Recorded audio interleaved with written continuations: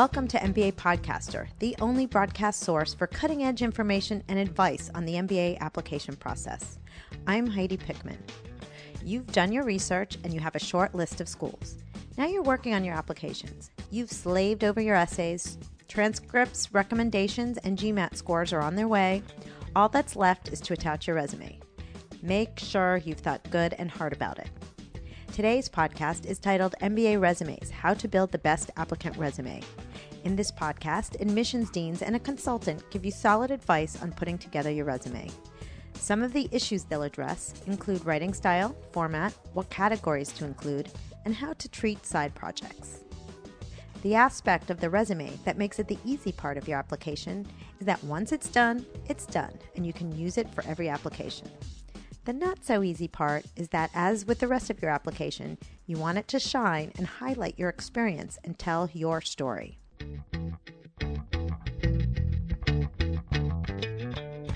Support for MBA Podcaster comes from the GMAT Virtual MBA Fair. Imagine meeting top business schools from around the world in one place and from the comfort of your computer wherever you are. Imagine being able to talk with MBA admission staff, alumni, and students under one virtual roof. Imagine being able to have your questions answered about business school, entrance requirements, curriculum, or anything you want to know about an MBA. Imagine no more. On November 22nd and 23rd, join GMAT, the virtual MBA fair, which brings together leading business schools from Asia, Europe, and North America online over 2 days. Brought to you by the people who own the GMAT exam. The GMAT Virtual MBA Fair has all the features of a live MBA fair, enabling you to connect with schools the world over via live chat or webcam. Don't miss this free opportunity to meet with the world's leading business schools. Register today at www.gmatch.com. GMAT Virtual MBA Fair, putting you in front of the right people. Christine Sneva is the Assistant Director of Admissions and Financial Aid Director at the Johnson School at Cornell University. Sneva says the resume is one of the most important parts of the application. It tells a lot about you, so you need to be sure it is very clear, concise, and highlights the most important pieces to your story. When you are looking at your resume, if you only had 1 minute to introduce yourself, what are some of the things you would say? Vicki Duran is the Associate Director of MBA Admissions at the University of Texas at Austin's McCombs School of Business. Duran says the resume is an integral part of the application. We'd like to see on paper, on the resume, through the essays, through the whole application, what has this a person accomplished and who are they? So a lot of that comes through on the resume. Whatever they believe is really going to give us insight into what they're going to bring to the program that's going to enhance the experience and the learning of their peers in the classroom. And in many cases, because we only get to know applicants on paper, if we haven't met them on the road or they haven't been to campus for a class visit or to interview with us, then that's all we have to go by is what they have written through their resume and also on their essays. Kelly Scott is the Senior Associate Director of MBA Admissions at the Marshall School of Business, University of Southern California. She explains why clarity is so important. The longer it takes for us to figure out what you're trying to say, that's more time we're spending, and the more concise you are, the more quickly we can get to the crux of understanding what your experience is. Because here's the thing, too. Think about the resume kind of as your calling card to the interview. Because once we get to the interview, if we have to spend a lot of time trying to figure out your resume, then that probably tells you that your resume is not written very well or not in a very clear format. And then once you get to that interview level, then we can talk more about your aspirations, more about other things versus trying to figure out what exactly were you doing when. So a clear resume is important. Let's get started and build it. Jeremy Scheinwald is the founder, president of MBA Mission. I think the most important thing for candidates to consider when they create their resume is that less is more. The resume has to be very, very easily scannable. So someone needs to be able to pick up on visual cues and get answers that they might not even realize that they've been seeking. So not having a cluttered resume where you put in every single detail of your entire professional, personal, community life is actually important and something that a lot of candidates resist unnecessarily.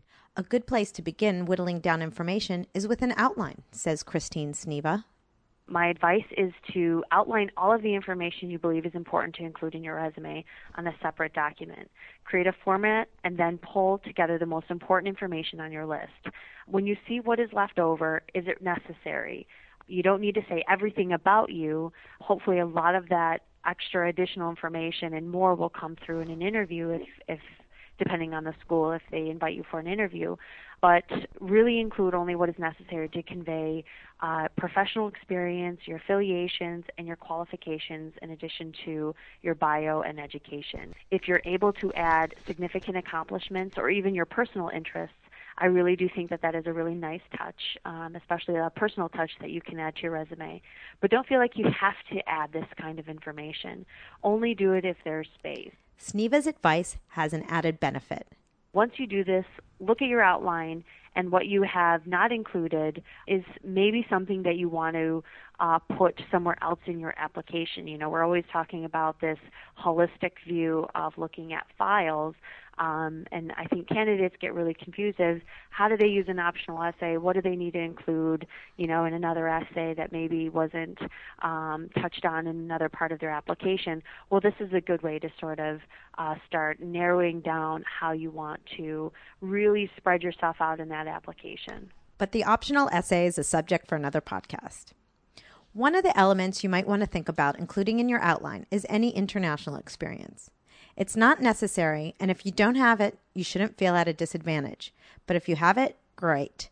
Scheinwald has some great examples of how to include that information and where. If you're in LA and you're working with the Tokyo team, even if you haven't visited Tokyo, you're still having an international experience because you're working with them on a daily basis. So a lot of people have international experience and don't even realize it. In terms of showing it on your resume, if you have it, certainly I think it's a positive. Offer specific bullets, or obviously if you were stationed somewhere, it can come across in the information you offer via your location. If it's on the personal side, you can mention, visited 41 different countries. Highlights include summiting Mount Kilimanjaro. Our consultant Scheinwald continues with how to structure your resume.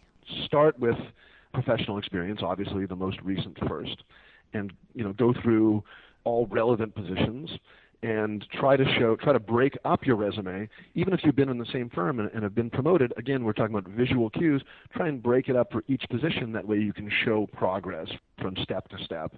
After your professional experience, you might want to include a brief section on community leadership, and then you can put in your academic experience.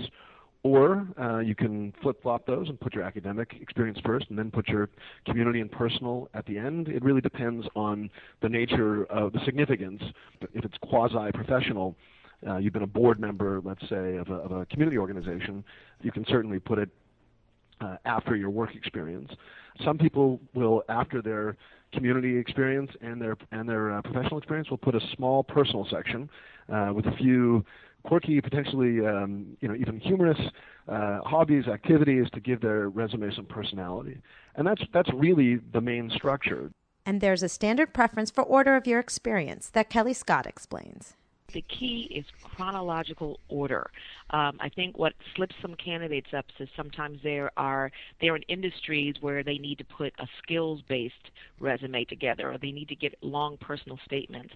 And what they really need to do is kind of look at the basic business format of resumes, which is chronological, not based on projects and skill sets.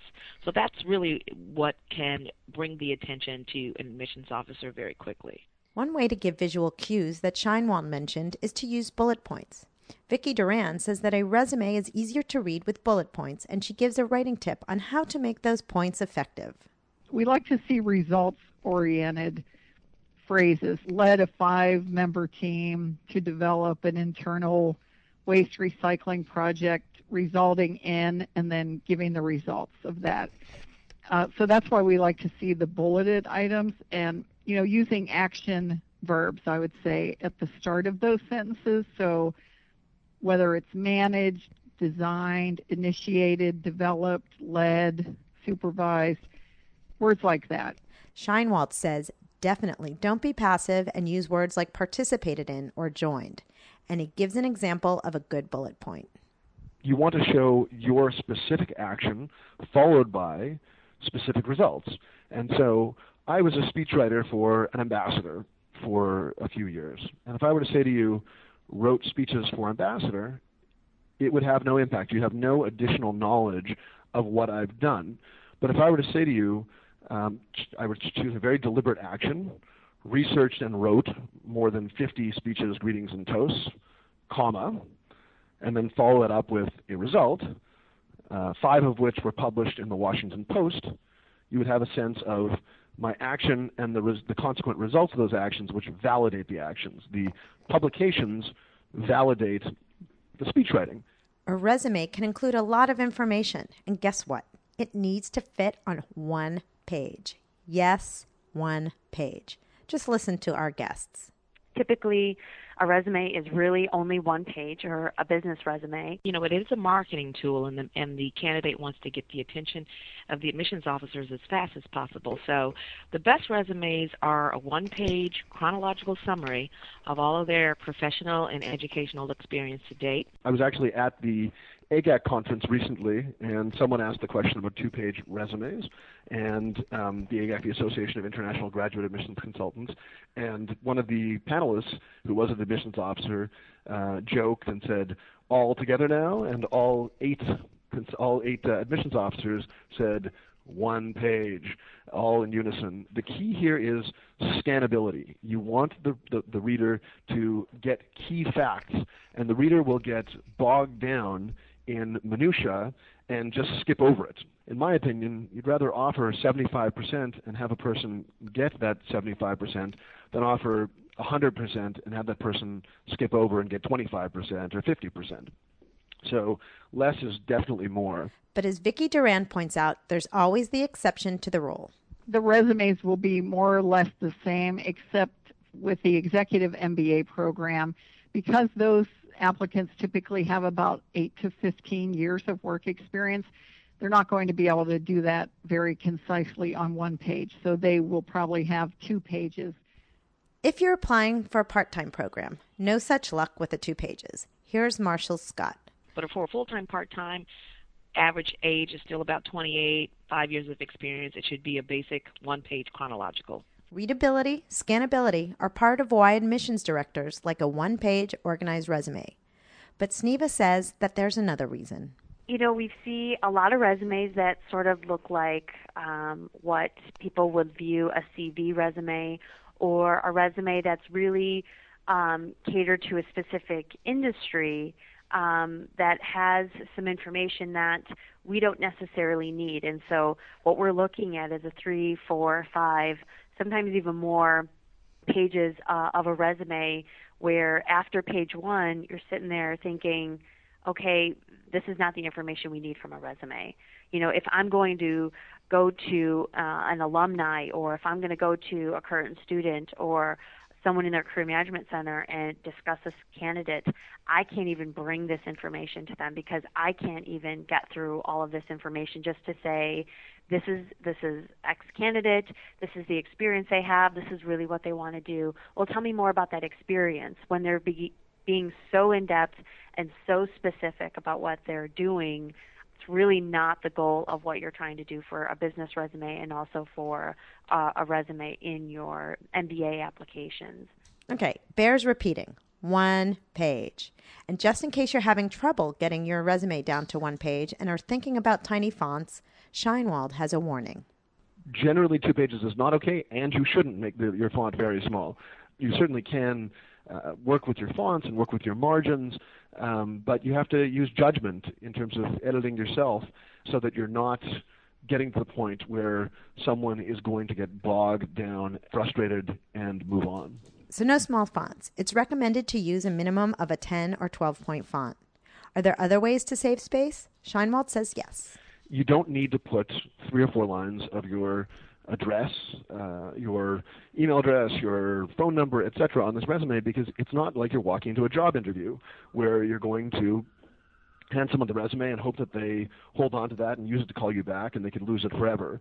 So this is, it's part of your application. They're not going to call you via your resume. They've got all the information in their database, and that's valuable space that you can save. So name, and then maybe a line, and get right to the professional, your professional entries. UT's Duran confirmed the space saver. It's fine as long as their name is listed on there, because we have all of their other contact information on their application. Sometimes it's easier for us to see their cell phone number on the resume as well, but it's certainly not a critical factor, and that would have no bearing on a decision one way or another.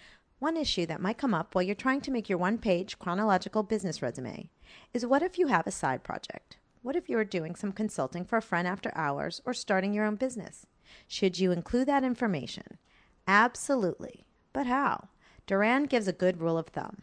If they've been involved in helping someone with doing a startup or launching a website or something like that, and they feel that that's going to enhance their application or demonstrate to us another set of skills that will help them with their career goals, again, based on what those career goals might be, then I would say to go ahead and include that information within the body of their work experience section.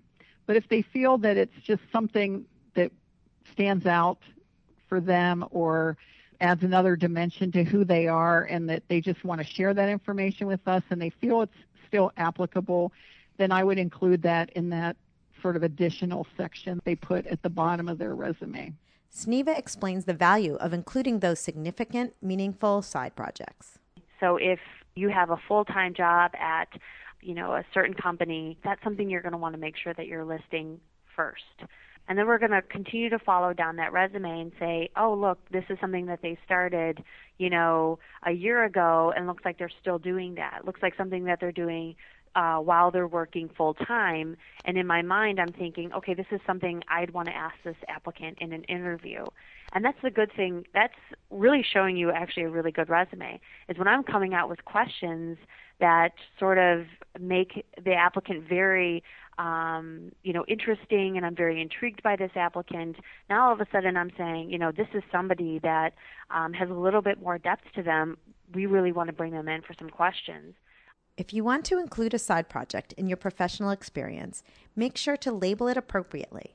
For example, external consulting project. Also, take care not to confuse the reader by going all over the place chronologically. And remember, the resume is part of the whole application. Some things, like a side project or a gap in your resume, might be better portrayed in another space, like the optional essay, which can explain gaps or quirks or anticipate questions that admissions committees might have about your experience. It's really important to explain those gaps because they send a certain signal and lead the admissions officers, like Vicki Duran, to form their own story about you. Gaps in employment and job hopping are things that sort of send up red flags for us. We would hope that if someone is doing quite a bit of job hopping or they haven't worked in a couple of years, that they use their optional essay to explain that to us so that we're not making up stories in our own mind about what happened with this applicant or why they've moved around so much. Gaps in your employment have already occurred. You can explain them, but you can't change them now. What are some of the things that you can change? Or put another way, what are the things that you shouldn't do on your resume? And what should you do instead? USC's Scott. I've seen people who've used very flowery fonts. You kind of want a very basic font that's very clear. And Scheinwald says that a laundry list of your responsibility is a real problem and kind of meaningless. He offers a made-up example of what not to do and how to fix it. Responsible for all marketing presentations and client interactions during a major period of client acquisition for a firm. And we have no sense of exactly who the client was and what you achieved. Whereas, if you could deliberately write, presented the Scheinwald proposal to the board of MBA mission, project accepted within 4 hours of presentation. UT's Duran has a particular pet peeve that she's seen on a few resumes.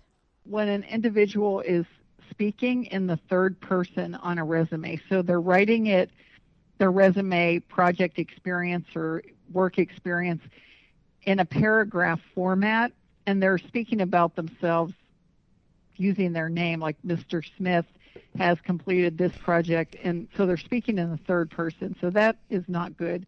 And Scott says be careful of creative formatting. For instance, I've seen an engineering resume where he decided to divide the page in half, and it was just 2 block halves of information that almost looked like a newspaper page. And it took some time to kind of weed through all of that creativity to figure out, wait a minute, he started here, and this is where he went next, and then he actually got a promotion here. I mean, it took a time to get that. Sneva says, while a typo is a forgivable human mistake, it does send a signal. They either are producing a very sloppy application, they don't care about our school well enough to make sure that they have edited and looked over every possible detail, and maybe they're just not very detail-oriented and organized. The more positive things that you can put forward, then you're not leaving us to our own assumptions of who you are. Kelly Scott says the MBA candidate pool seems to be getting younger, and this brings up a specific problem that the millennial generation candidates should avoid. You have to think about their lives as it is right now. We read about, in high school, they're booked up every minute. They've got soccer, they've got this, they're in organizations. Parents are carting them all over the place, and that's just part of what this generation has learned and grown up with. And for them, those are accomplishments, those are achievements, and it's great for getting into undergrad. But once they get to the level of MBA programs, or at least top MBA programs out there, it's good to see that you're active, but we're hoping you have taken that activity into your college life and beyond, so you don't have to talk about what you did in high school.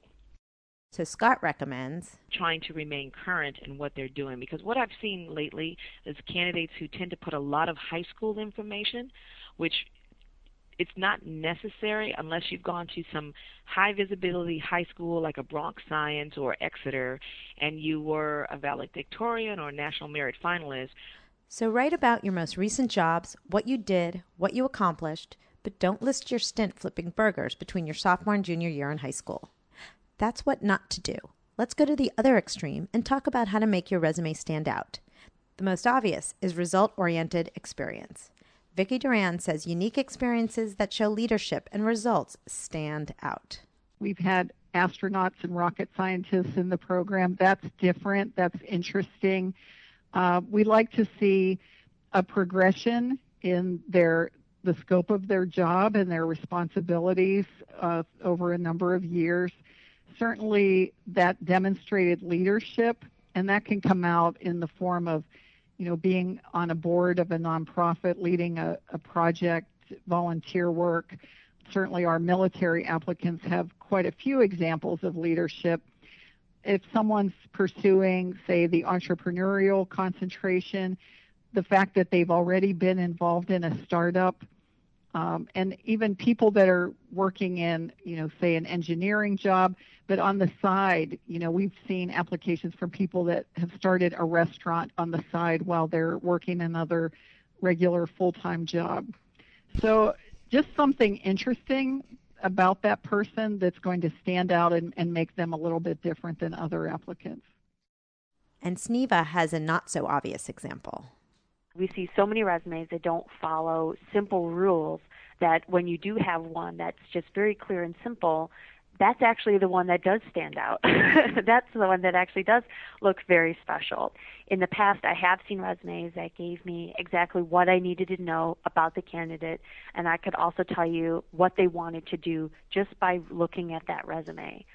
Interestingly, they also left me with questions about certain instances that made me very curious about this individual. That is someone I really want to meet. That is someone I really want to interview if I haven't met them already, which makes them do stand out in a way. After all, that's really the goal of a resume, is getting to the interview to showcase and articulate what that resume says and come to life over a conversation.